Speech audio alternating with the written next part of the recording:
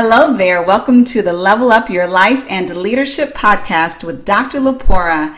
This is a journey for leaders and high achievers to reach your successful destinations.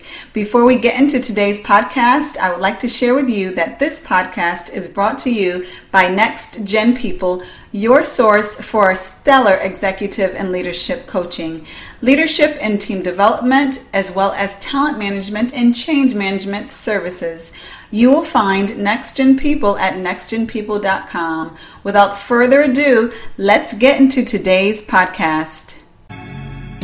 Hello, this is Dr. Lepora here. I am so excited about participating in the Soul Healing Conference. I look forward to discussing interdependence, specifically social interdependence, and that is specifically how you can tap into the power that you have to increase your life, improve your life, power and ability within and outward. That is how you influence yourself, how others influence you, as well as how you influence others in a positive manner. One specific area I'm just going to touch on today in this video is the specific area of interdependence that deals with 4 archetypes of dream interdependence. Those are 4 different types of people who have influence on your dream goals, on your life goals. I'm going to talk about those briefly and go into more detail regarding those at the conference, as well as the overall framework that I've developed around social interdependence. First and foremost, there is the dream keeper. The dream keeper is someone who you share your dreams with. You talk to that person about your life goals, and they keep it inside. They're not really judgmental about it.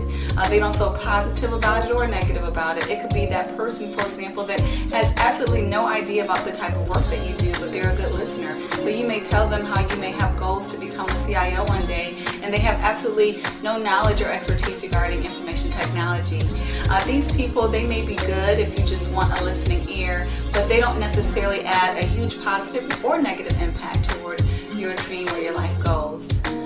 Then what you have is the dream doubters. Now these are the people you may share your aspirations with, and they just absolutely doubt that it's possible for you to achieve it.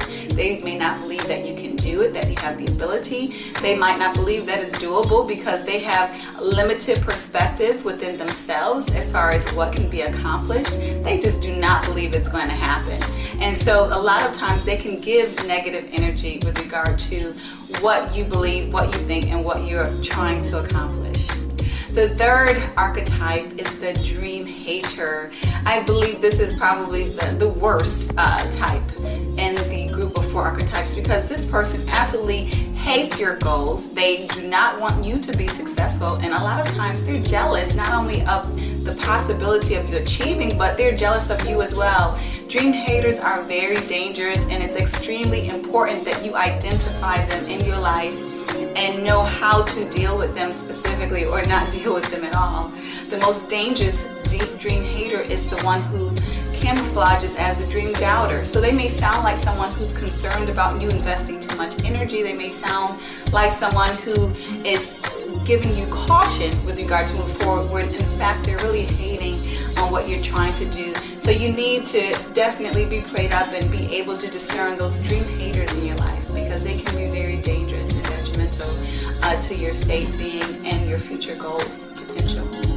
Now the fourth archetype, the last archetype, is my absolute favorite, and that is the dream angel. I love the dream angel because these are people in your life who absolutely are your best cheerleaders. They're going to support you. They want what is best for you, and they're going to do absolutely anything that they can do to help you achieve your goals. And the important part about the dream angel is that sometimes they're so consistently supportive and helpful that we may take them for granted. Whatever you do, do not take your dream angel for granted. Appreciate them, cherish them, because they do not come lightly. They're not a dime a dozen. So be grateful for them, and in return be a dream angel to them. Be a source of help to them, just as God has sent them to help you.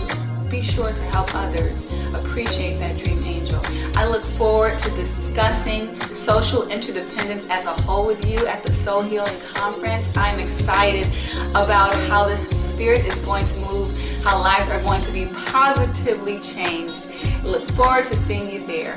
Have a blessed one until September.